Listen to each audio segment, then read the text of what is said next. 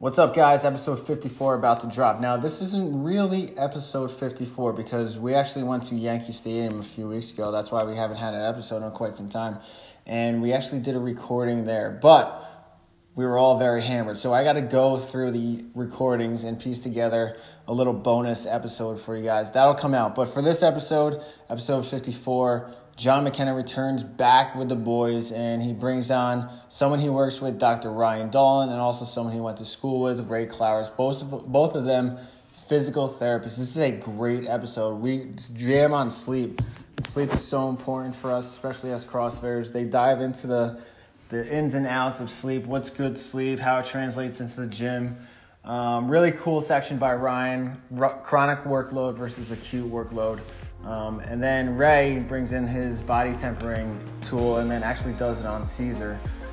Towards the end, we talk about the direction that CrossFit is heading in. That's a really cool sort of segment there, where the direction is going, how we feel about it, and is it good for you guys, and is it good for us? So don't forget to subscribe to us, guys. Let us know that you listened to the episode by either telling us in person, dropping a comment. You know the deal, guys. I hope everyone is having a great first part of June, and we will talk to you guys soon.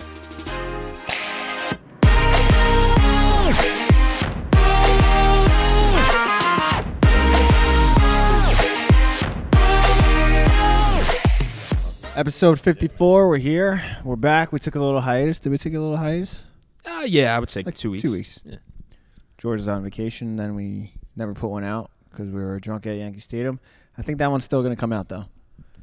I think they would enjoy it. Yeah. So we got George here. We got Caesar here. Say what up, C. What up, people? And then we got a couple of guests today. One of them you guys know already, Mr. John McKenna. What's up? He brought some friends along today. This is going to be a great episode. I'm excited. Johnny, why don't you introduce your cohorts? Yeah, absolutely. So I was able to get one of my classmates, actually, SUNY Upstate Medical University, class of 2006 PT program, Ray Clowers. He's actually up here from Knoxville, Tennessee, visiting me for the weekend, so worked out perfectly. And we also have Dr. Ryan Dalton, who's a physical therapist at Most PT as well. He's been working with us for the last year. Some of you saw him at the shoulder seminar that we gave a couple months ago. Perfect. So thank you guys for coming. Appreciate you having us. Thank you. So we were trying to talk about beforehand a little preview of what we're going to get into today. And I think a big one that we're going to jump right into is sleep. Mm-hmm. So you guys are going to kind of jam on that. We're going to ask some questions. George is super into this stuff. Yes. Caesar's got great questions. Right? You boys ready? Yeah, I'm born ready. They have come with a lot of literature, a lot of good stuff. I have glanced at it, and man, this is knowledge bombs. Like, if you guys listen to the Josh Jeffrey podcast, get ready because this is going to be even better. I can't wait. All right, let's dive in. All right, Johnny. So when it comes to CrossFit, man, how important is sleep?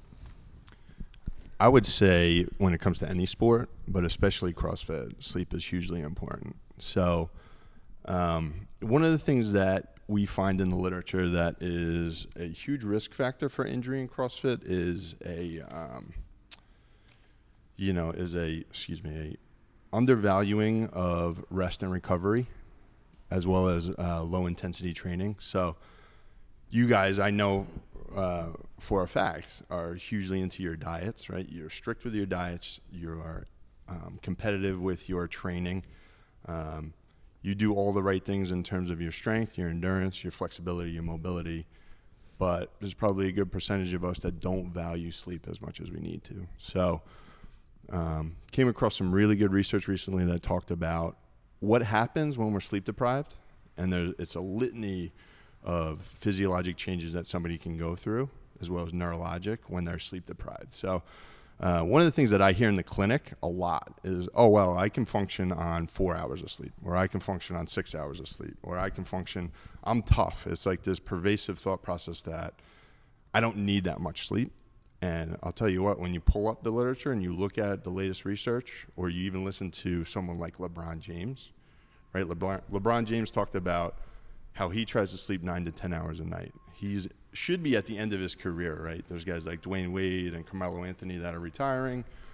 that were drafted in the exact same year, he had one of his best seasons ever only 2 seasons ago. So you listen to high-level athletes, and they are respecting what sleep can do for you more in popular culture. So just to jump in, a couple of years ago, a report came out that the Warriors became the first team to start monitoring it very consistently with their players and almost mandating it.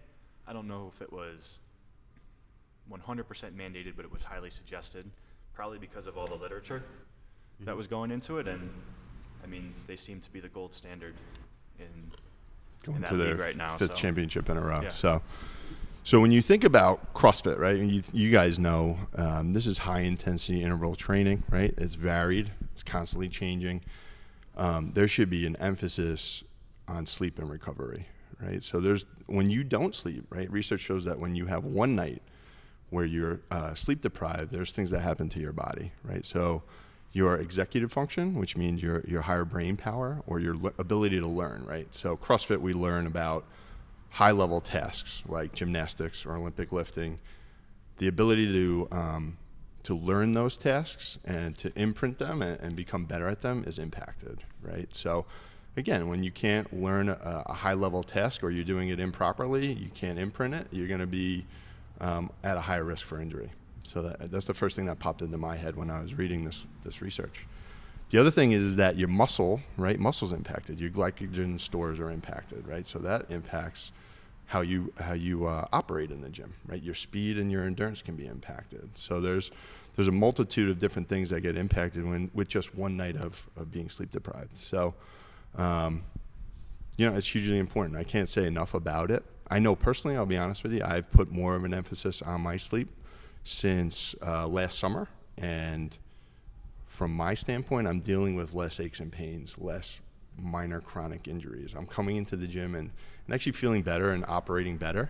So I did switch up the way that I approached when I was training. So I train more in the evenings now. I'm actually training less. I'm training 3 to 4 days a week instead of 4 to 5 days a week, but actually getting more out of my training sessions with less aches and pains and soreness. So. Just to add into that, when you're talking about being sleep deprived, a lot of these studies, actually I think most of them, were looking at the difference between 6 hours of sleep and 8 hours of sleep, or 7 hours of sleep and 8 hours of sleep. It wasn't like not sleeping all night versus getting 8 to 10. It was just a small difference, or a small amount of sleep making a huge difference. All right, I have a couple questions because it's important. All right, so in the Marine Corps, they trained us to function with us under duress and stress with maybe 3-4 hours of sleep, and I would do 46 hours outside the wire, and what is happening to my body at that time? I felt, if I recall correctly, this is going back, I'm 34 now, so we're going back years now, but I remember being sharp, and I felt like I had all my senses with me, and I felt like, okay, I'm ready to rock and roll. Let's go do this. And you do 7-month tours, and so you're out there working, functioning on very little sleep and getting back out there, and then let's go. And so explain what is that feeling like, the euphoria, I can do this, I'm sharp, is that just adrenaline pumping? Is this just because I'm outside the wire and I'm what's going on? And Ray would be probably the best one to answer this question.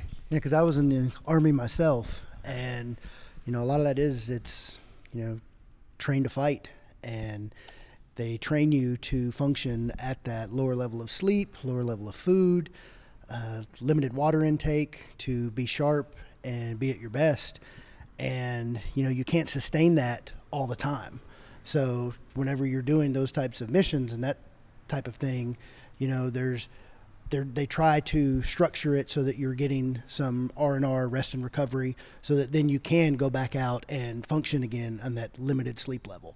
But whenever you're doing that stuff in the military, it's also survival as opposed to a CrossFit workout, and which is totally different, to where, you're trying to survive. So every body system is at its highest, best functioning level, as opposed to, hey, you're dropping the kids off at school, then you're going to work all day and that type of thing. So it's quite a bit different.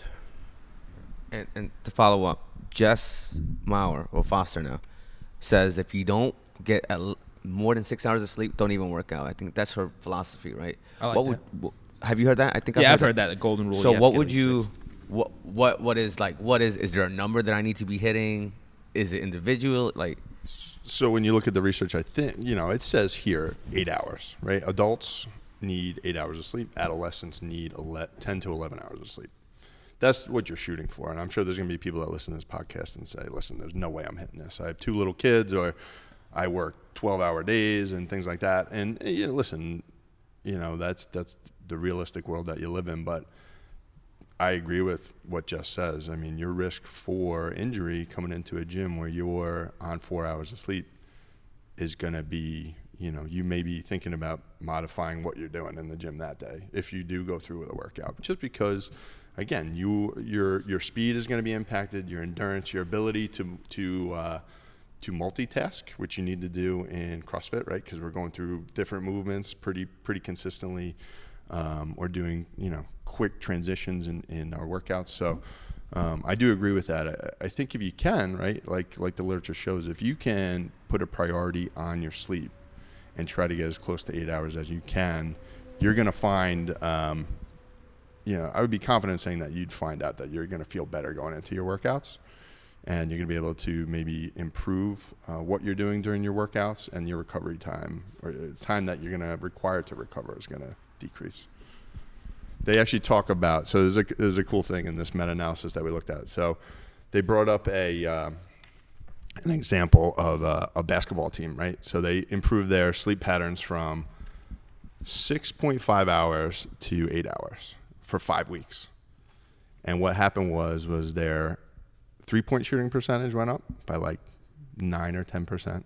Their free throw shooting percentage went up by 9 or 10%. And their speed went up by 5%.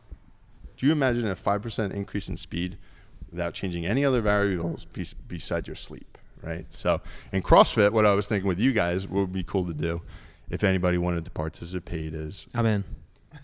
oh, go ahead. I'm sorry. What we should do is we should do a sprint time, right? Let's do like a 200-meter sprint time. It's programmed tomorrow. Is it? I'm sure. Sure. So you would do a 200-meter sprint time, right? What you'd have to do is you'd keep a sleep log, though. Some of these, I think the Fitbits will log it. I don't know how accurate they are, but you keep a sleep log for 2 weeks, and then you retest it. Don't change any of your other variables, right? Come into CrossFit as many days as you normally do. Your diet doesn't change any of those other things. You come in and you retest your 200-meter sprint time. Be a cool experiment. I don't know what would happen, but yeah, let's do it. I mean, seriously, it's a small enough time frame where I think people would be pretty compliant with it, but you'd have to really make an effort. So the way to improve your sleep patterns, there's 2 things, right? Your pre-sleep routine should be pretty consistent, right? So there's research that shows that time in front of an LED screen, right? Your phone, your computer, your laptop, your iPad, whatever, should decrease, right? You shouldn't be looking at that stuff right up until you go to sleep. Time in front of the screen definitely impacts that. And your routine should be consistent, right? You should do the same thing every night. Get your body prepared for sleep so that you're not having issues with that. The other thing is the environment, right? Making sure that you sleep in, at least the research says a comfortable, cool environment with minimal light. That's another thing that you do. And then you can just log it, right? When you go to bed, when you wake up, track your hours, pretty easy to do. And then you retest your 200-meter sprint time. 2 weeks. I would be, again, it'd be interesting to see. Who knows? But I would be pretty confident in saying that it would improve. Other things I mentioned were the, monitoring caffeine or alcohol consumption, even like a glass before bed. It can help have like a sedative effect, but it can actually disrupt sleep a little bit. Really? When I get drunk, I feel like I'm passed out. I'm like, So I actually did read a quote. I thought it was really good. It said that if you're sleeping less than 5 hours to fit in a workout, like you're waking up really early to work out, you are stepping over $100 bills to pick up nickels. With that being said, I've read, and I know a lot of people have heard this, that if you sleep in hour-and-a-half intervals, because like the way that sleep cycles work, like if you're going, you're you're trying to get each REM cycle every single time. So if you sleep like 6 hours or 7.5 hours or 9 hours, you will actually be more refreshed than if you sleep, say, like 8 hours or something like that. Okay. What do you think about that, and have you heard that? I have not. I've not heard about the exact time frame to get into REM sleep, but it sounds like it could be pretty realistic. I don't know. Have you heard anything about that? No, the only thing that we've talked about, I think we were talking about it yesterday with naps. Taking too long a naps, you might get into REM, and then you feel groggy when you get out of it. So it might be more beneficial to take a 20 or 30-minute nap as opposed to an hour and a half. Jocko Willing says the perfect nap time is 18 minutes. 18 minutes. I would agree with that. Yeah. If you don't get I think the other thing that again this meta-analysis talked about is that they don't really know about nap time, right? It doesn't really fill the tank. So if you say you get 6 hours of sleep, if you take a 2-hour nap later that day, it doesn't necessarily correlate to that full 8 hours of sleep. So that's a big takeaway too. So I mean, little naps here and there absolutely can help with recovery and feeling revamped maybe before you come into a workout, things like that. But again, short time frame, no longer than 30 minutes, I think. Cool. One more thing. Go ahead. You had a question about injury risk, I think? Yeah. So one of the studies in here was with adolescents sleeping less than 8 hours a night were found to be 1.7 times more likely to experience a significant injury than those who slept more than 8 hours. So that was the cutoff right there, doubling your injury risk. Sleeping less than 8 hours essentially doubles the injury risk. So what time do you go to bed there, John? Typically is dependent on when my kids go to bed, but I try to get into bed about at 10 p.m., 10 p.m. And then I'm usually waking up at about 6 a.m. So 8 hours. So I'm trying to I really put an emphasis on that 8 hours. 8 hours. Yep. Cool. Georgie, what do you got there? Questions about sleep? I mean, you're just practicing. You what go you're to preaching. sleep That's good real stuff. late. Yeah, I do. And then wake up real late. I go to bed about 1, wake up at 9. So, All right, there you go. Try and get the 8 in, but yeah, a little thrown off. No, I do 12 and then wake up at 3:45. What? Yeah. And I don't know. I feel like $1 million, man. Yeah. I don't know. Yeah. And then I wake up at 3:45 because I got to coach at Poughkeepsie or whatever. But I wake up early, and I'm like, I wake up like once. Hello, world. I'm like, I can take on the whole world right now. Have you been like that since you're in the Marines? Yes, it's the Yeah. core, man. My sleeping pattern has always been messed up since then. Uh-huh. So I've 16 since I was 16 and 34 now. So Okay. I'm just early riser. You just conditioned that way then. I don't know, man. I guess so. Yeah. We're going to put you in the sprint challenge, though. All right? 200 meters. I have a nice protocol I'm thinking of here next Wednesday. So we'll come out with this on Monday, right? Wednesday, we'll have the trial time. How fast can you go? Yeah. And then you said 2 weeks. 2 2 weeks weeks from now. after that, we'll do it again. Yeah. And we'll have people on Facebook say, I'm participating. I'm in. Little Google Doc action. Yeah. Easy money. Yeah. We'll do it. They can post their times right on the Facebook page. Boom. Is there anything that you do? I know. So George's been on the podcast recommending like valerian root and stuff like that. Anything that to help you stay in that sleep, because you can get into it, but a lot of people get out of it like real quick. Excellent question. This is a good question. So you're talking about supplements. Well, I mean, supplements, maybe something added to you, like you said, LED. Yeah. I heard reading a book is good, like right before. But like, how do I sustain that sleep? Like, say, someone like me, right? My clock is like, okay, wake up at this time. How are you going to be able to impact that? Exactly. It's a good question. I mean, I know that Do I need to be eating something like turkey or something? Ooh. They talk about, melatonin is definitely a supplement that helps certain people. I know in the clinic it's a big thing that I've tried to put an emphasis on is asking questions about restful sleep and how much sleep patients are getting. And some people rely on melatonin. There's also pharmaceuticals that people take. I don't know that much about that component. That's outside my scope, but I don't know. I don't know from a supplement standpoint what's the best. I think that there's a personal component to that. Everybody's a little bit different. What about like a CBD is another one that people are talking about for rest and recovery. Is there like a proper sleeping like should you be in the baby position or like the Oh, fetus position? Position or of like sleep. That's position a good, of sleep. question. Like, No, is there like I don't think so. That's a huge question that I get too, and I'm sure Ray and Ryan can attest to it. Well, what's the best position for me to sleep in? I usually tell people, I don't know. Your body's going to figure it out, right? And if someone wakes up with pain after sleeping, then yeah, you created some soreness or something like that. But everybody's a little bit different. Some people are stomach sleepers. I can't sleep on my stomach. I can't do it. So that's a I love the personal stomach. situation. Yeah, I'm a big time stomach guy. Stomach too. sleeper, yeah. Big Stomach, guy. back, side. Really doesn't Yeah. matter. Yeah. Do you have anything on the supplements?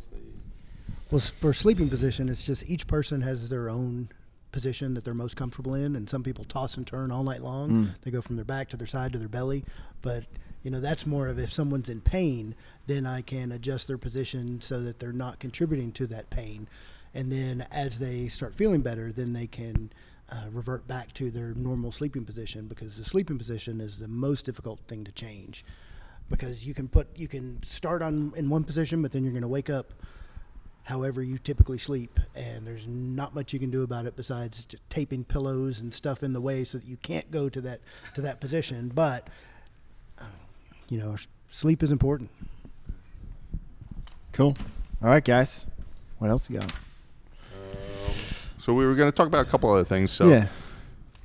we did a shoulder seminar a couple months ago, and just wanted to kind of reiterate. So I was going to have Ryan talk to you guys a little bit about acute to chronic workload ratio, and I think it's kind of an important concept. And people that have come into the clinic, they're going to hear me talk to them about training load. So I had a really good conversation with George actually last week or the week before about it, how to impact your training load, and that kind of goes along with acute to chronic workload ratio. So you want to just talk about that a little bit? All right. So I guess the first thing would be to define what's a chronic workload and what's an acute workload.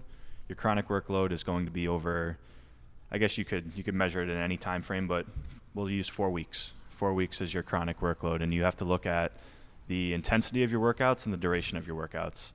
And essentially it's just a factor of those two components, and you add it up. So if someone was redlining their workouts, maxing out their workouts in intensity for an hour over the course of a week, every single day, compared to a person who was going at 50% intensity for half an hour, their chronic workloads over a longer period of time would be very, very different, right? And what we're looking for when we're talking about acute to chronic workloads is just that. What you're doing today or what you're doing in the short term over a week for an acute workload compared to what you've done for the past month. So let's say, I'll use this example.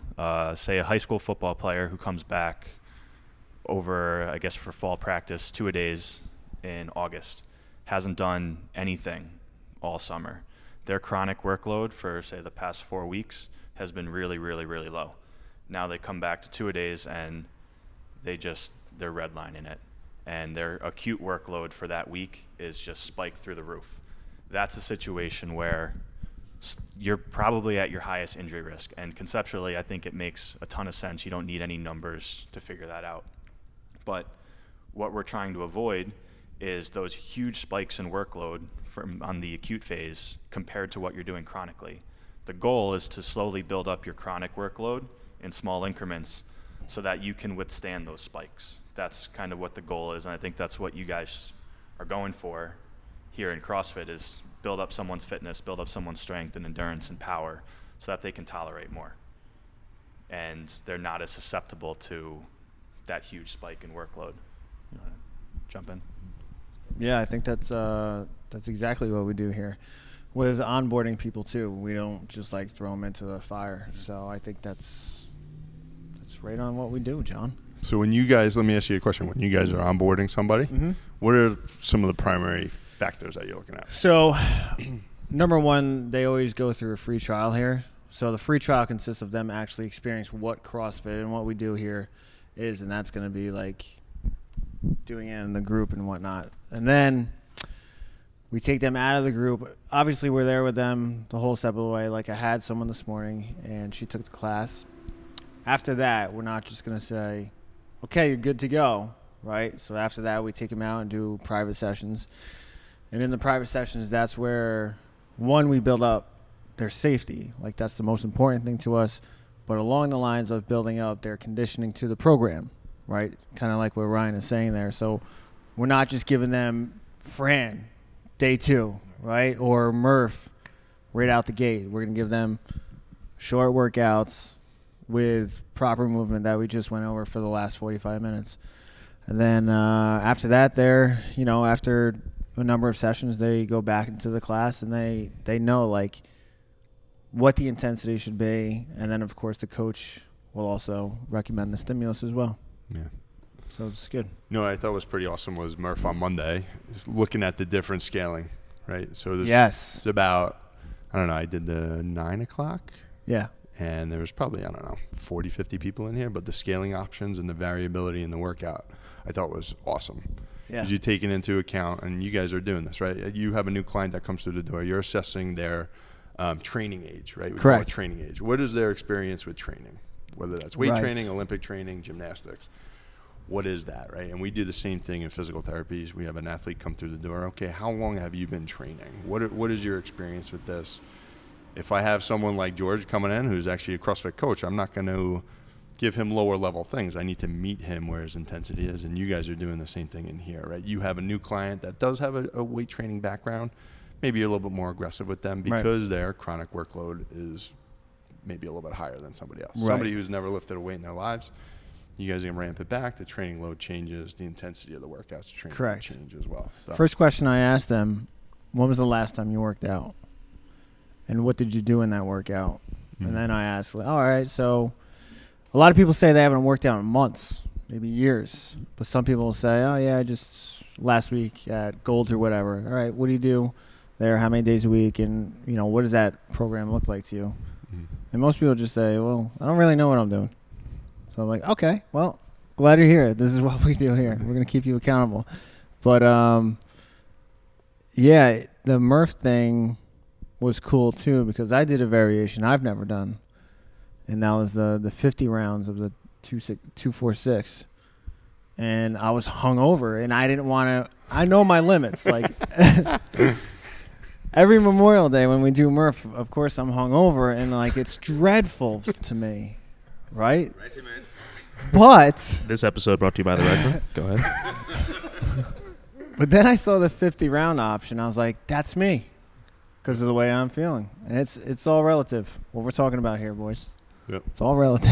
Yeah, and what do you say about so somebody has a 5+ training age versus somebody who's just starting out under a year? How does that relate to their acute versus chronic workload ratio? Like somebody who can, when they're training, they can turn on the light really bright. When they max out, that really taxes them versus somebody who, when they max out, they're not really turning on the light as bright.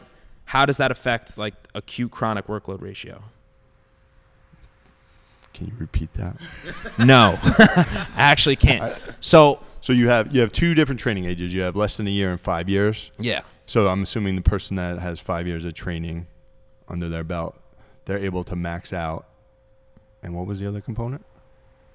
Like they're able to turn on the light really bright, like neuromuscular efficiency. Like they Yes. can Okay. go to the roof. Yeah. But somebody who is just starting out, when they max out, they're not able to tap into like at a lower training age. They're not able to really go. Yeah. Oh, absolutely. Okay. Yeah. So your neuromuscular recruitment is different from person to person, right? And we talked a little bit about it before. Your ability to perform a task is different, right? So there's a neuromuscular component that goes into motor unit recruitment, right? And somebody who has a higher training age is able to more efficiently recruit both their fast and slow twitch fibers. So that's somebody, again, that you guys can adjust their load, right? You can, as a coach, you can advise them, and based on their mechanics and how they're moving and how they look, you can adjust their load. Someone who has less than and this is a huge risk factor, right? So it's right here. Athletes under 1 year of experience in CrossFit are at a higher risk for injury. Boom. And there's actually research that shows that 3 to 6 month point is the sweet spot for injury. So that's where people get a little bit more confident, right? They're kind of pushing the limits a little bit, but they still don't have proper movement patterns. They don't have those tests ingrained in their neuromuscular systems, things like that. So that's a huge takeaway for you guys, maybe as coaches. You're seeing, it must be awesome for you to see a new client come through the door and they're making great improvements. They're a couple months in, they're they're really that doing honeymoon well. phase. But I think everybody in the room or anybody that's come to CrossFit has gotten their ego checked at one point or another, right? So it's a situation where there's still a shit ton of stuff that you need to learn and learn how to do. You know, I've been here for like 3 years, and I'm like, I don't even know if I could do 50% of this stuff. You know, it's a situation where it's a constant learning process. So these people in CrossFit need to know that, and that's tough, right? They overvalue that RX button. Yeah, they do. Right? Some people do. Some people say, listen, fuck it. I'm going to do what I can do, and I'm going to get a training stimulus, and I'm going to walk out of here feeling great. And other people say, I'm not going to work out because I can't hit the RX button, and I don't want to look different than everybody else that's going through the workout. Absolutely. Right? And I deal with that with people that come to my office. Who gives a shit, right? Your coaches are there for a reason. They're going to teach you how to modify something, or you're going to work on an impairment, or you're going to work on a movement. You're going to do what you got to do, but you're still going to get a great training stimulus. And you're learning a movement pattern, or you're learning how to engage a certain muscle group correctly down the road, which is going to help you drastically too. So I always talk about keeping people engaged in the workouts, because there's much more benefit than you saying, fuck it, I can't hit the RX button. I'm not doing it today. I'll come back tomorrow. No, get in the gym, do what you got to do. And you guys are going to, modify, kick their butts doing something else, right? They can get on the Airdyne bike, or they can do something else, right? So situation is constantly, that's the great thing about CrossFit. You can constantly change what you're doing, and no one cares if you have to modify a certain movement. Nobody ever does, no. Right? I have two scenarios that kind of stand out that I think where acute to chronic workload ratios would really apply to what you guys are doing here. One might be where someone goes away on vacation for a week or two and they don't do anything, and they come back and they want to get right back in at the same level of intensity, same frequency that they were doing before. That's when you might need to just have that talk and take a step back for a second and just say, hey, your chronic workload, you don't need to use those words, but what you've been doing hasn't been at the same level of intensity, frequency, duration that you were doing before you left, and you need to ramp back up in order to make sure that you're not putting yourself at risk.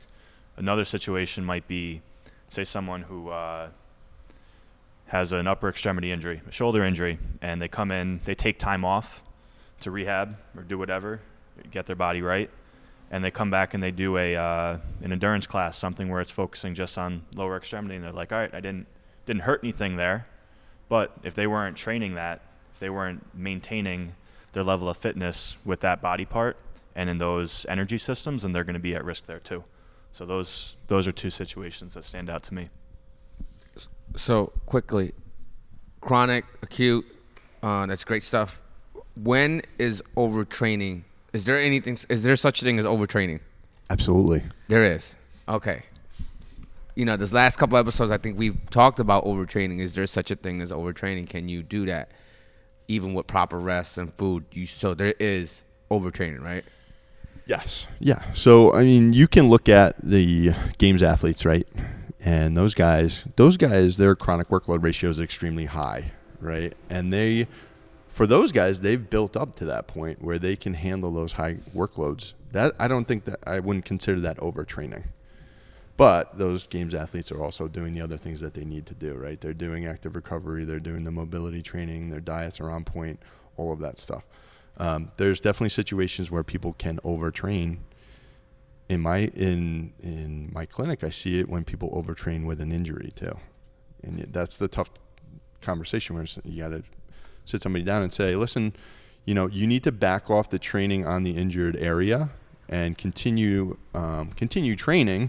And do what you can do, maybe with the, we call it 3-limb training. So you're training, say you have a shoulder injury, you're training the other shoulder, your lower body. You're doing what you can do in terms of core training. But overtraining, maxing out or getting into those high levels or spiking every time you come in here with that acute workload that's overtraining, and that's where you have increased risk of injury, right? Form will break down, right? When you're not sleeping correctly or you're not eating right, and you're overtraining, your form's going to break down pretty quickly. You're going to be at risk for injury.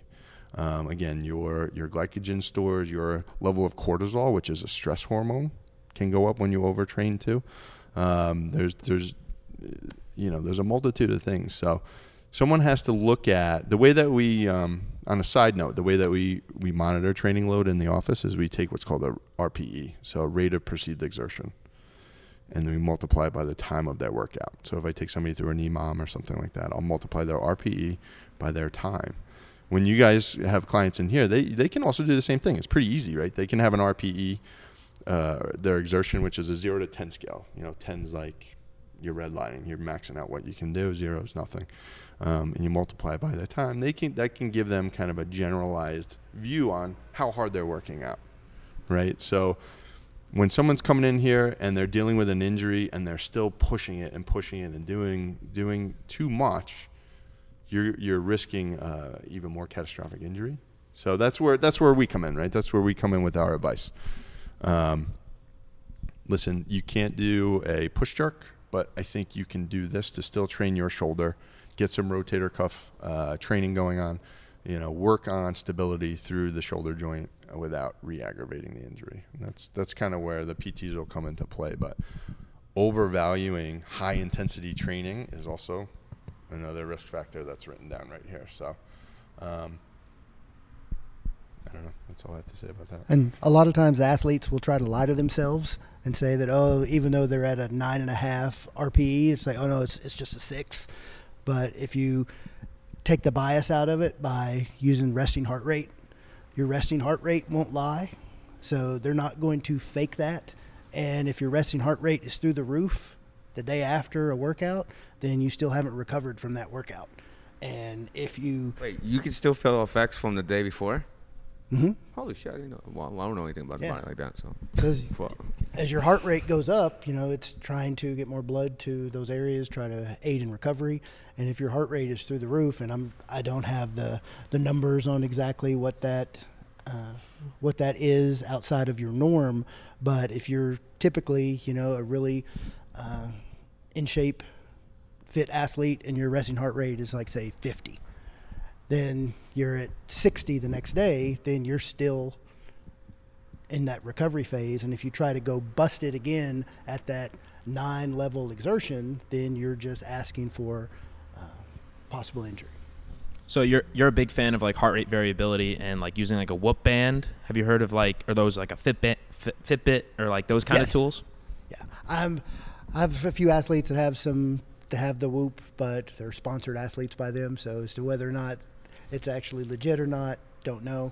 But, you can just take your own resting heart rate and then base it off of that and then gauge your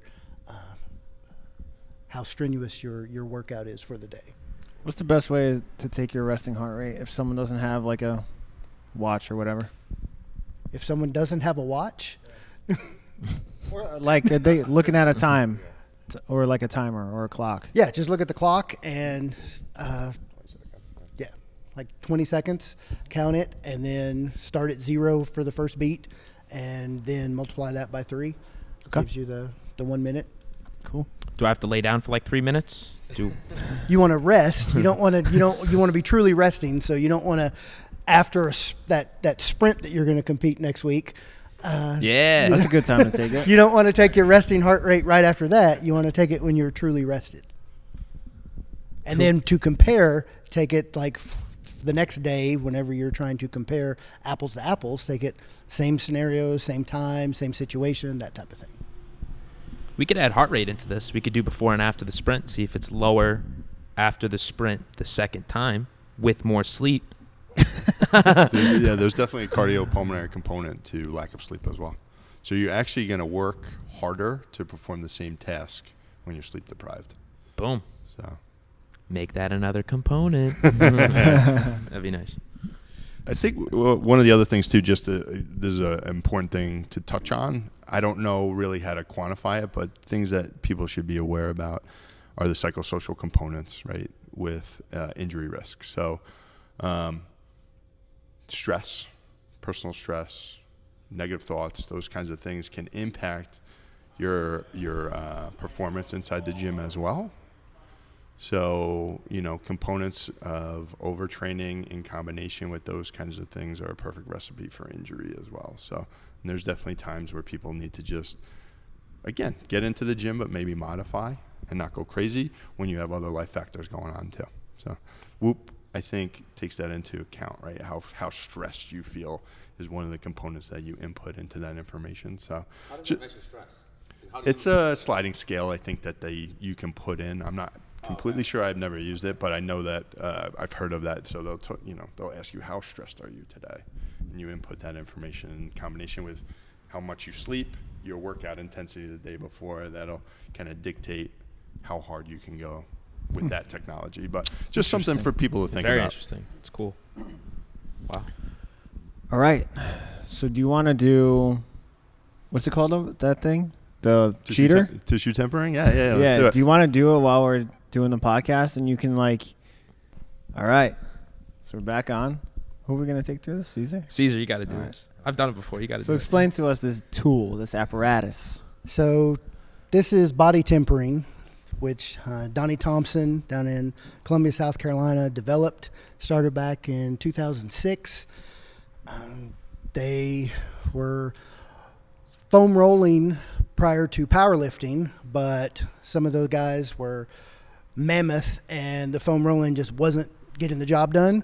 So then they started using heavy weighted cylinders, and they saw a dramatic increase in the weights they were lifting and their recovery. So I went to a course actually down in South Carolina back in April. Donnie Thompson and Compound PR, and they're at Vertex PT, and it was great. And got to experience all of the different sizes of rollers, and the theory they believe is that you're helping to relax the muscles so that then you can load it thereafter to put a joint through a greater range of motion, which helps to prevent injury. And if your joints aren't moving optimally, then you're not going to be able to do the movement pattern as correctly as you should, and you'll be compensating. So by doing this prior, then you will improve your fitness level. And typically when you do it before, it's more of the dynamic rolling where you just do a couple passes on each body part. But then after training, then you can do the more static loading where you sit with it on your quads for, several minutes, or on the hamstrings, low back. And It's insane. How much does this weigh? this one is 80 pounds. 80 pounds. Yes. We had a 150 at the solid steel. Yeah. And that was the ex-wife. That's what it's called, That- everybody. That's no, what it's called. Yeah. Yes. Yeah, Donnie Thompson came up with names for it. And if you guys are wondering, yes, that is where Josh Jeffrey, Vertex PT, same guy, same place where Dr. Ray was at. Pretty cool. Cool. So we're going to take Caesar through this. Nice. Quick question. So, say you just got done doing Murph, or you did all these heel workouts, you're feeling sore. Still do it. Yes. Right? Okay. Yes. Is that correct?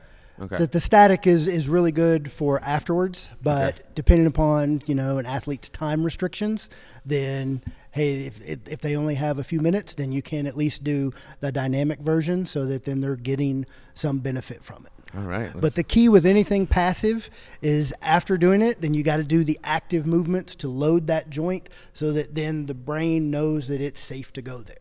Because if you don't, then you're going to go right back to that limited amount of movement because that's what the brain feels safe doing. Did Donnie go over how acute it is? Is it 20 minutes where it's after you're done doing the passes, you need to load? Or how long in between doing it and loading, how? It's immediate. Right. Yeah, immediately after that you do it, that's when you need to do that mobility work so that then it's going to lock in. Otherwise, it's kind of like if you go get a massage, it feels good for an hour or two, and then you go right back to doing the same computer work and that type of thing, and then you feel stiff right away. Right. So it's important to load it immediately.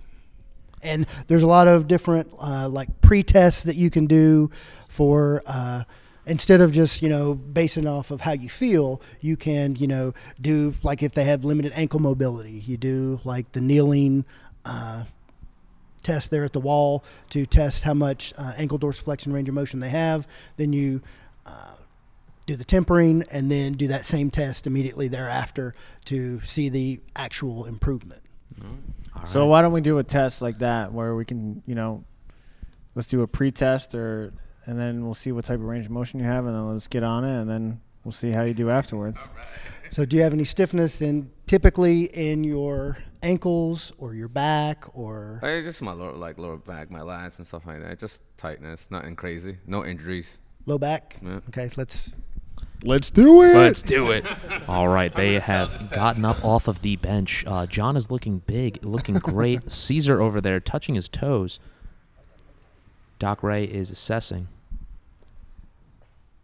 Little lean back. That did not look good. Like a 2x4, some would say. Ryan, how are we feeling over here? Feeling good. Glad to be here.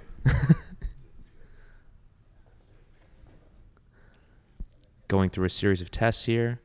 Side to side. Caesar's leaning to the left. His hands are in the air now. I come forward a little bit, yeah. Talking about an overhead squat. He can't understand what Caesar's saying. So, Doc Ryan, what are they going over here? What kind of, are they going over like thoracic extension? What did he just assess with the hands over the head? He was just going through a movement screen.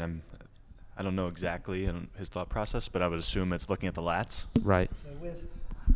I was looking to see of his lumbar extension, and then with him being so limited, was curious as to if he had any difficulty or he's doing like front squats or snatches, things where he's having to have that overhead position or the that front loaded position, because if he has difficulty, then he's going to definitely be falling forward because of that tightness in the lumbar area.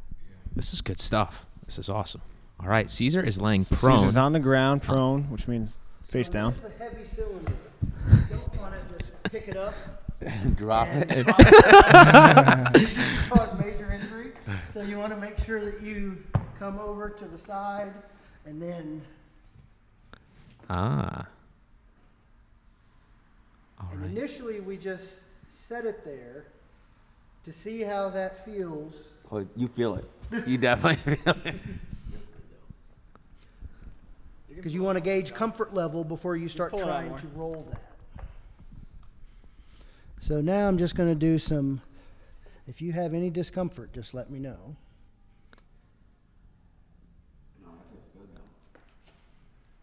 He is rolling the 80-pound cylinder on his back. Now, is he supposed to breathe or anything? Just breathe normal? Just breathe normally. Okay.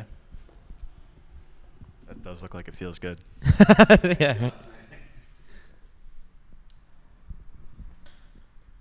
How long does this go for? Do like 3 to 5 passes there. Okay. And then with him being as stiff as he was, I'm also going to get down in that upper gluteal area. How's that? See, that must feel awesome right there. Right on his, right on his ass. Now he's on his hamstrings. He's coming back up. Yeah, the calves are the worst.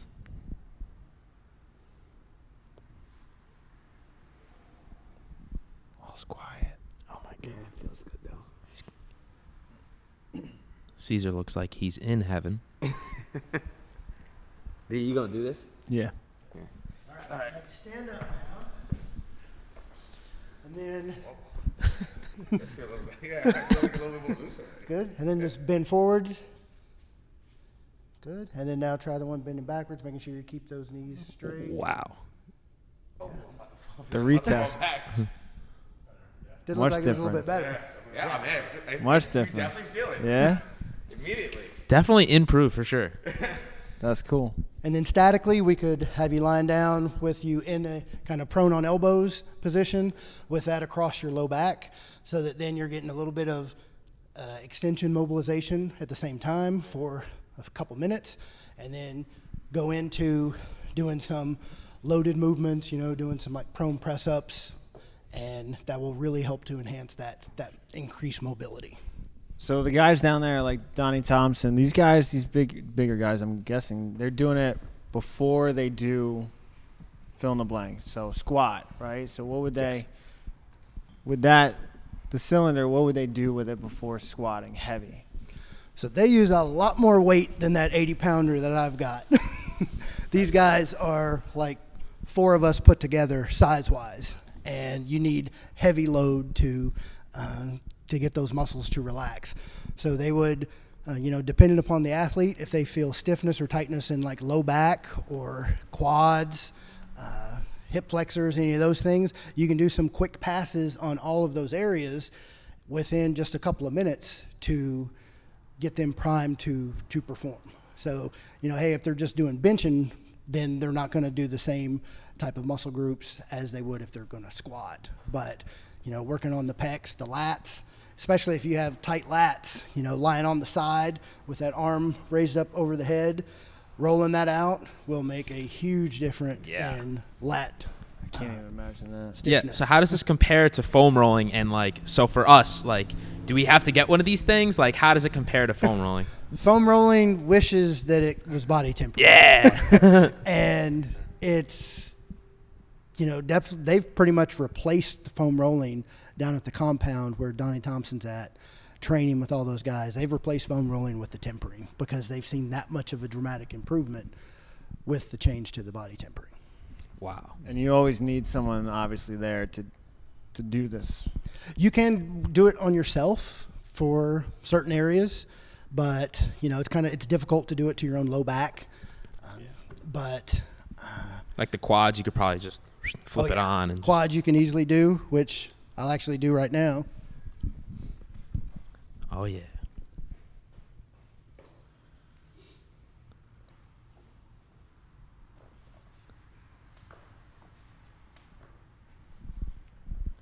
So this is always going to be in a sitting position. So with the quads, you can either do it seated with the femur supported, or you can do it long sitting, so that you always want to have the bone supported so that you're not putting undue stress to possibly fracture.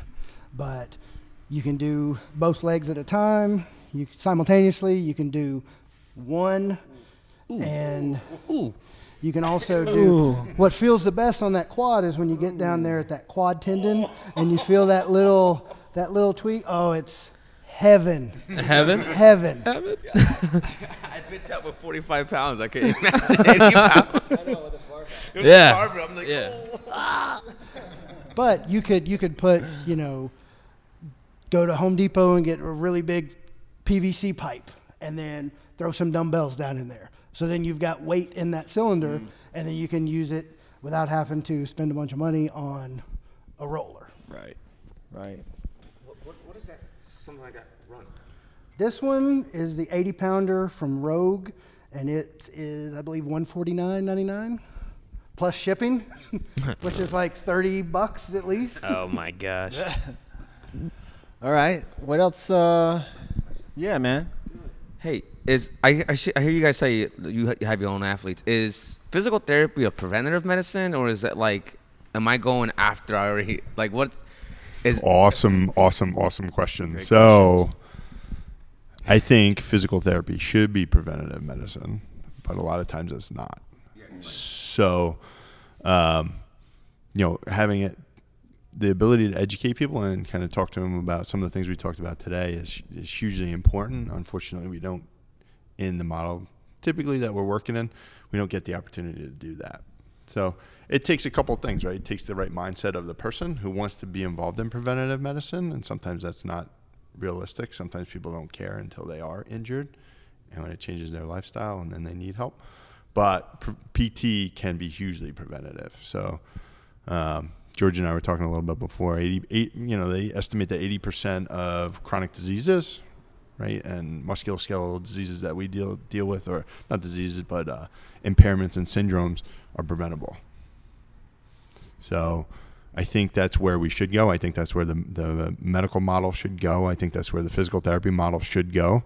And we'd be able to save a ton of money, a ton of time, and a ton of unnecessary images and surgeries and even unnecessary physical therapy if we could be more involved in preventative medicine.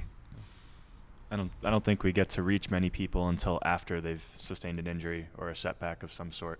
Mm-hmm. And a lot of times it's not something they think of right away, and insurance isn't likely to cover it unless something's happened in the first place. Mm-hmm. So I think those are barriers. But to answer your question simply, yeah. So what would that look like? What would that look like? What would be someone who's trying to take in like initiative? Like, okay, I heard the podcast. I don't want to get hurt. I don't want to have an injury. Like, what would that look like? So that would be talking, you would have a sit down and talk to the person primarily about what their goals are. What are your fitness goals, right? What is your fitness background? And then how are we going to implement a program to get you there? And that's where you guys fit in hugely, right? So that's what you'd want to talk about, right? If somebody wants to increase their strength or their speed or their endurance, then you can create a periodized program where you can help them. But then you also can do your movement screens and look at their movement patterns, where they look faulty, where they have imbalances, and address those. And that's, again, where the PT kind of comes in, and where we can help kind of key in on areas that would prevent an injury down the road when someone is involved in higher level activities like a CrossFit workout. So, yeah, absolutely. I mean, you probably have seen it already, right? CrossFit Glassman's got a CrossFit level 1 for medical doctors. Right, so that's preventative. Yeah. This is talking about preventative medicine, and I think again, there should be an emphasis on it, and I think within the next couple of years, it's going to become even more of an emphasis. You see functional medicine becoming hugely popular, right? Some of the best schools in the country have it. Stanford has a great functional medicine program, and South Carolina does as well. So there's situations where. I think we're missing the target on a lot of things. Excuse me, but it's going to get there. Hopefully, it does get there, because again, a lot of this stuff is preventable. I think you guys are on the right track. I think an article you shared with me when I was a student last year was the CrossFit article about sickness to fitness, that continuum. What was it? Sickness, wellness, fitness. Yeah, you got it. That's it.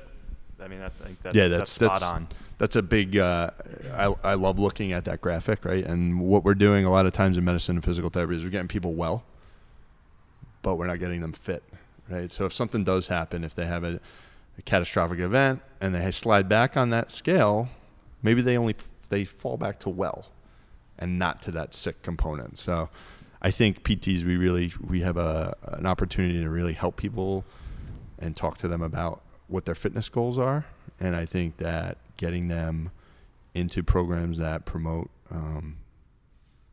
all the components of fitness like CrossFit does is huge. What do you think about, have you been following all the changes that's been going on with CrossFit? Yeah, so I haven't dove huge into it, Okay. but I think Glassman's mindset is to change the facade, I guess, Correct. of CrossFit, right? To make it more all-encompassing, and Yes. to really deal with preventative medicine and kind of move in that direction. Yes. I do agree with it. I agree with Me a too. lot of it.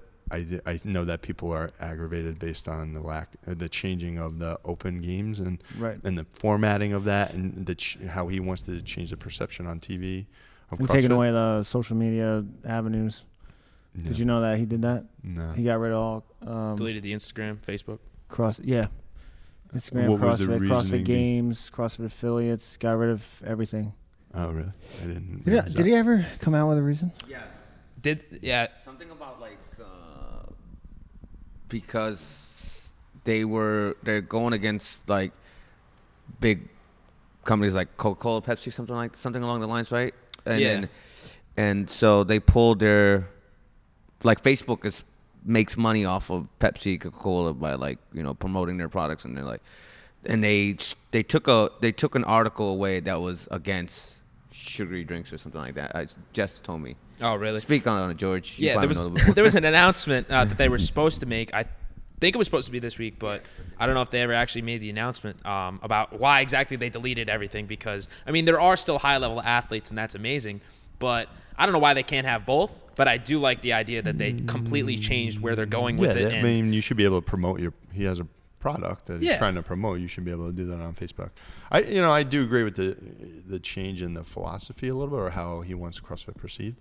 I think it can reach more people. I think that's obviously a good thing. It's good for you guys, and it's good for the population in general. So, Yeah, I think all these CrossFit affiliates are upset or angry about. I don't even know what the word is, because they were like relying on CrossFit HQ and Greg Glassman to build their business, say, either through, the social media posts or the Facebook posts, because a lot of these affiliates just recycle them and then repost them, thinking that that's how they're going to get their client in, when they stripped all that away from all the affiliates. But with that said, it's putting more pressure on the affiliates to do and build their independent business within their community even better, because showing someone at the CrossFit Games isn't necessarily going to get someone off the street to say, oh, I can do that. Now if you look at their new website, their avatar or one of the first pictures that you see on their website now is someone who's overweight. I think that's the direction that they need to be going. Yeah. So I can completely agree with this new change. And if you're relying on their content for your content, then there's a problem with you. The business owner is missing the boat. Correct. Right. So the big thing, research shows too, right? One of the primary drivers for people coming in CrossFit is a sense of community, right? And that's huge, right? So going back to the injury standpoint, my goal is to get people back into that community for reduction of other psychological factors with an injury and reduction in depression and things like that. So going back to what you're saying, though, as a business owner, you guys as the coaches, you're trying to build a community here, and the only way you do that is by reaching out to people. It's not through regurgitating Facebook posts. So Exactly. and I think you guys have done a really good job of that. Yeah. Ryan, thanks, man, for coming. Ryan's heading out. Thank you. See you on Monday. Thanks for having me, guys. Thanks, man. Yep. So I mean, you guys have done an excellent job doing that. Creating a good community, helpful community. I mean, yeah, you see, and it's always fun to see new faces in, right? Yeah. Everybody has that. Somebody was in here this morning, maybe, or last night. Last night when I was here, I believe I heard Dave talking to this person and saying, "Listen, everybody's a little bit afraid the first day. You don't really know what you're stepping into. It can be a scary prospect." But then you see that person 2 weeks later, and they're jumping right into the workout. So that's got to be a cool thing to see. It's really cool. You guys got anything? Yeah, sure. Rapid fire. Static stretching versus dynamic stretching. Where's the place before you work out, after you work out? So you want to touch on that? Yeah. Before a workout, you want to definitely do active stretching. I like, Frankenstein's, butt kicks, that type of thing, doing inchworms, that type of stuff, so that then you're priming the body to move, and then afterwards, that's when you can get the benefit from the static stretching. Right. How long? At least 20 to 30 seconds. Yeah, I would say actually even longer than that. With a static stretch, you want to hold it longer, but raise right at the end of the workout where the tissue extensibility is better. There's more elasticity in the muscles and the surrounding tissue is the way to go. Excellent. So that Ron Watt philosophy of holding something for like 3 minutes is something you like, okay, yeah. It can, it only improves. Okay. But you don't want to do anything less than 30 seconds. Okay. So it's almost like a waste of your time. All right. Dynamic stretching, a little different, right? You can do that short intervals and change it up and continuously move. But yeah, that primes your neuromuscular system, motor units, everything, prepares you for your workout. The static stretching reduces the perception of a stretch, but can also elongate the tissue to help with flexibility and mobility afterwards. And typically the only people that like to stretch are the people that can do a full split and don't really need to stretch. So it's the ones that are stiff that need the stretching. Right. Not sure if you answered this last time you were here. Do you find that since CrossFit's blown up the way it has, more injuries? No. So very good question. So injury rates in CrossFit are no different than powerlifting. Boom. Take that to the bank, bitches. No, go ahead. Louder for the people in the back. So So I was just gonna say, you know what is the highest incidence of injury is long distance running. Wow. And you know why? One of the components why is because they don't train their bodies differently, right? So that's a big thing in CrossFit is variability, working on different systems.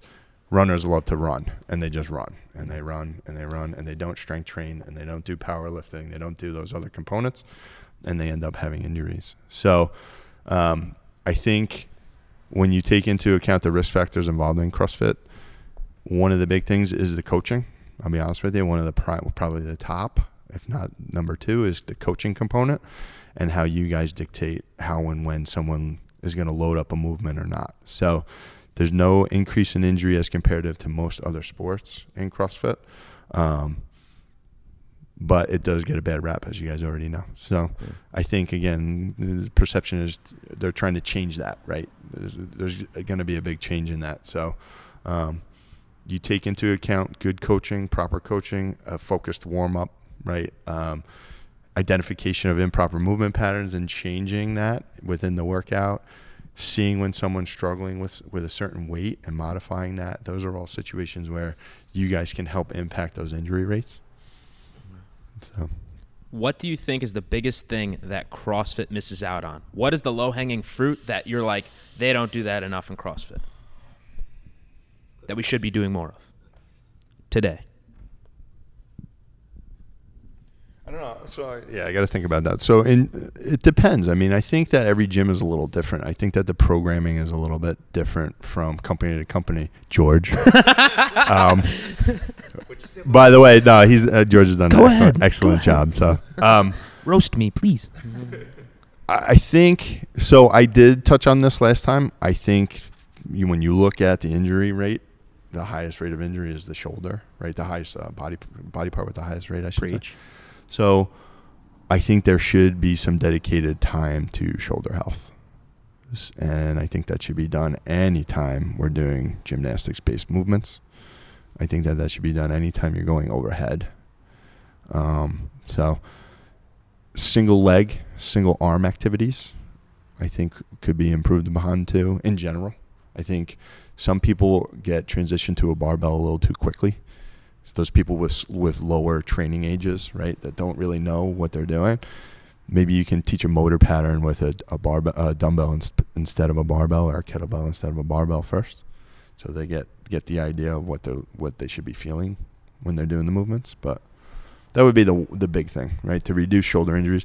Sometimes it's tough. I mean, the shoulders are used in 90% of CrossFit movements. So there's going to be inherently there's going to be some sort of soreness or small related injuries and pain and things like that. But by doing some shoulder related health, especially before gymnastics movements, that can help. Any truth in those joint pills? Like that you see in GNC? Them there joint pills? I don't think there's anything substantiating like glucosamine, chondroitin, and all that stuff. I haven't never come across anything that really. What about fish oil? Fish oil is good for blood pressure. I don't know about joint health. I know that's been substantiated for blood pressure, but and I think inflammation. I think it'd be helpful for inflammation within the body. So is there anything I can do just to Marine Corps beat my shoulders up and I got bad shoulder mobility? Like besides just stretching, anything I need to be doing? I mean, just dedicated rotator cuff strengthening, right? And so rotator cuff is crossover symmetry is excellent, is awesome. Rotator cuff is an endurance-based muscle group, so it should be trained with lower load, higher rep schemes, I think. Some weight-bearing stability drills through the shoulder is always good to do because, again, when you have a barbell, it's kind of like you're weight-bearing through the joint as well. So, dedicated rotator cuff strengthening is important. And also, you're making sure that you got good thoracic spine mobility, because if your thoracic spine mobility is lacking, then your shoulders are going to have to work that much harder. So doing some good thoracic spine extension, rotation, mobilization type drills will definitely help with that. And now when you say we need more like one-sided movements, are we talking not necessarily like pistol squats in the workout? You're talking about like beforehand, maybe like Bulgarian split squats? Yeah, or even part of the workout. Mm-hmm. Dedicated part of the workout could be Bulgarian split squats or single leg eccentric step downs, single leg weighted step ups, single leg deadlifts, single leg glute bridges, single leg hip thrusters. You can do a ton of stuff. Single leg RDLs. Yes. Yep. This is all of good that stuff. So This is all good stuff. Mental notes. So again, you're training single leg activities. You can see asymmetries, right? You can see the person themselves can see, oh, okay, my left side's weaker. When you're constantly doing double leg activities, you can compensate. So you can kind of filter out those asymmetries and work on them as well. Same thing goes for overhead, right? Single arm overhead pressing, single arm bench press, right? So single arm activities as well, where you get maybe a little bit away from the barbell can absolutely help. And it forces somebody to stabilize because it's a free weight instead of the barbell where you're kind of locked into a certain position. All right, John, last thing here. I want you to come up with your workout if it was your last day on earth. Last day on earth. We're going to call it the John McKenna, dedicated to you. Probably released on when? Monday? Or, If we're doing this Monday, yeah, let's do Monday. or Tuesday. So I picked the whole thing, the whole thing. format Let's and go. everything. Everything. I'm a big Format. I'm a big fan of chipper. So we'll do a Chipper. chipper. We're gonna have to throw in. We're gonna have to throw in the. So you need 4 movements. 4 movements. 4 Okay. movements or more. It's a chipper. So we got to throw deadlifts in. Okay. We so got to throw in. What's the? I can't even think of it. Not the prowler. What do you got outside? Oh, the yoke carry. Yoke carry. Oh, dude. Maybe. All the gyms. It has All the gyms are doing this workout. All right, so we'll do. All right. Yeah, no, they're like, this is happening. Okay, is it be programmed? Okay, so we're gonna throw in deadlifts. We'll throw in. I'm a huge fan of single arm overhead lunges. Great. We're gonna do some upper body Dumbbells or kettlebells? kettlebells. Weight. 53 for the men, 35 for the women. Okay. Deadlifts will be 60% of your 1 rep max. Ooh, see? Oh, Hey. so variation. Okay. Yeah, so everyone's different. 2 more movements. All right, so then we'll go. Does each gym have the sandbag? No. Damn it. Yeah, he likes all the strongman stuff. Yeah, Yeah. the strongman components. Strongman competition that Ryan D is doing. Where's it? Where I haven't heard of it. It's like 45 minutes north from here. I have to ask him about it. Got a barbell? So let's throw in some single leg weighted step ups. Love it. Okay. 20-inch box for the men, 24 for the men, 18 for the women. Does that work? 24-20? 24-20. By weighted, you mean Front rack. okay? Kettlebell. So okay. Weighted single leg lateral. Can we step-ups. hold it on our shoulder like the open? Front rack. Oh. Front rack. Bilateral. Okay. How much weight? Remember, you're already using a kettlebell for the overhead lunge. Yeah. Yeah, that's true. 18 pounds? 18 pounds in each arm for the men. There's no 18-pound anything. There is an 18-pound kettlebell. Yeah.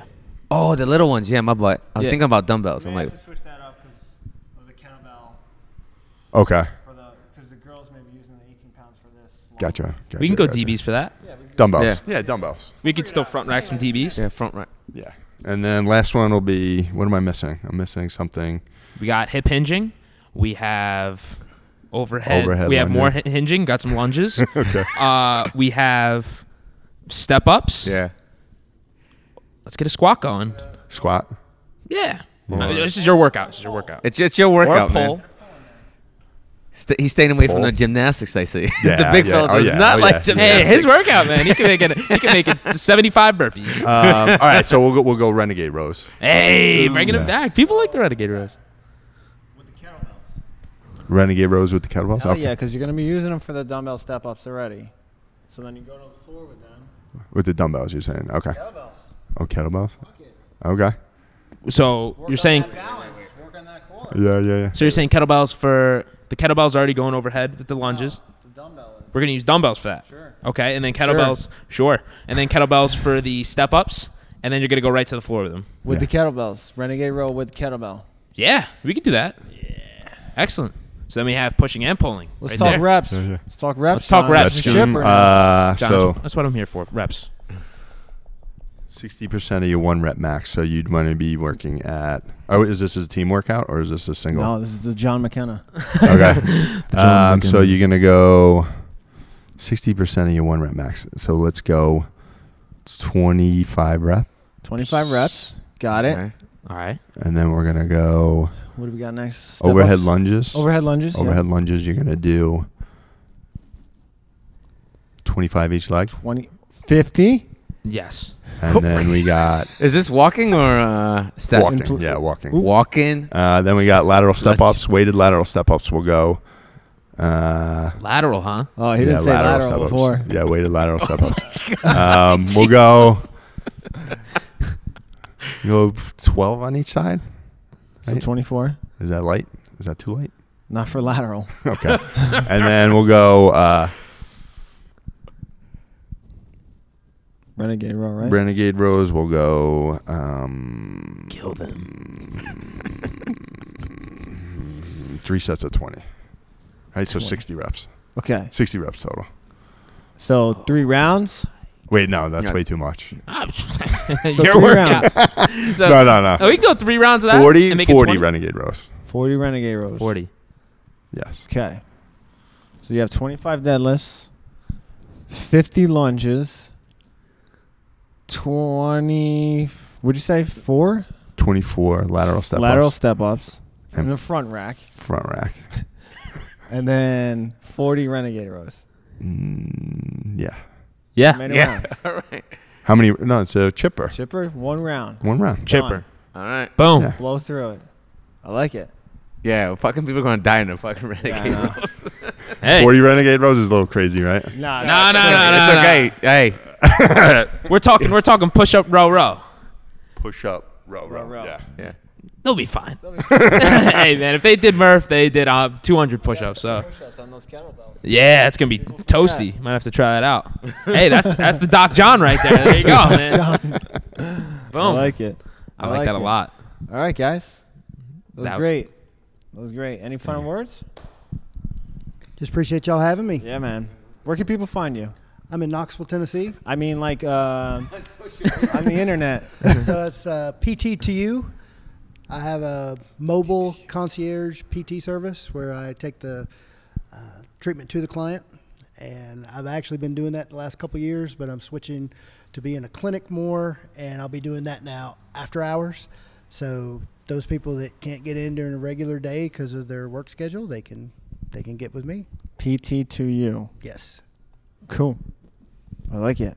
John, where can people find you? Most physical therapy. I'm actually right down the road. Mostpt.com.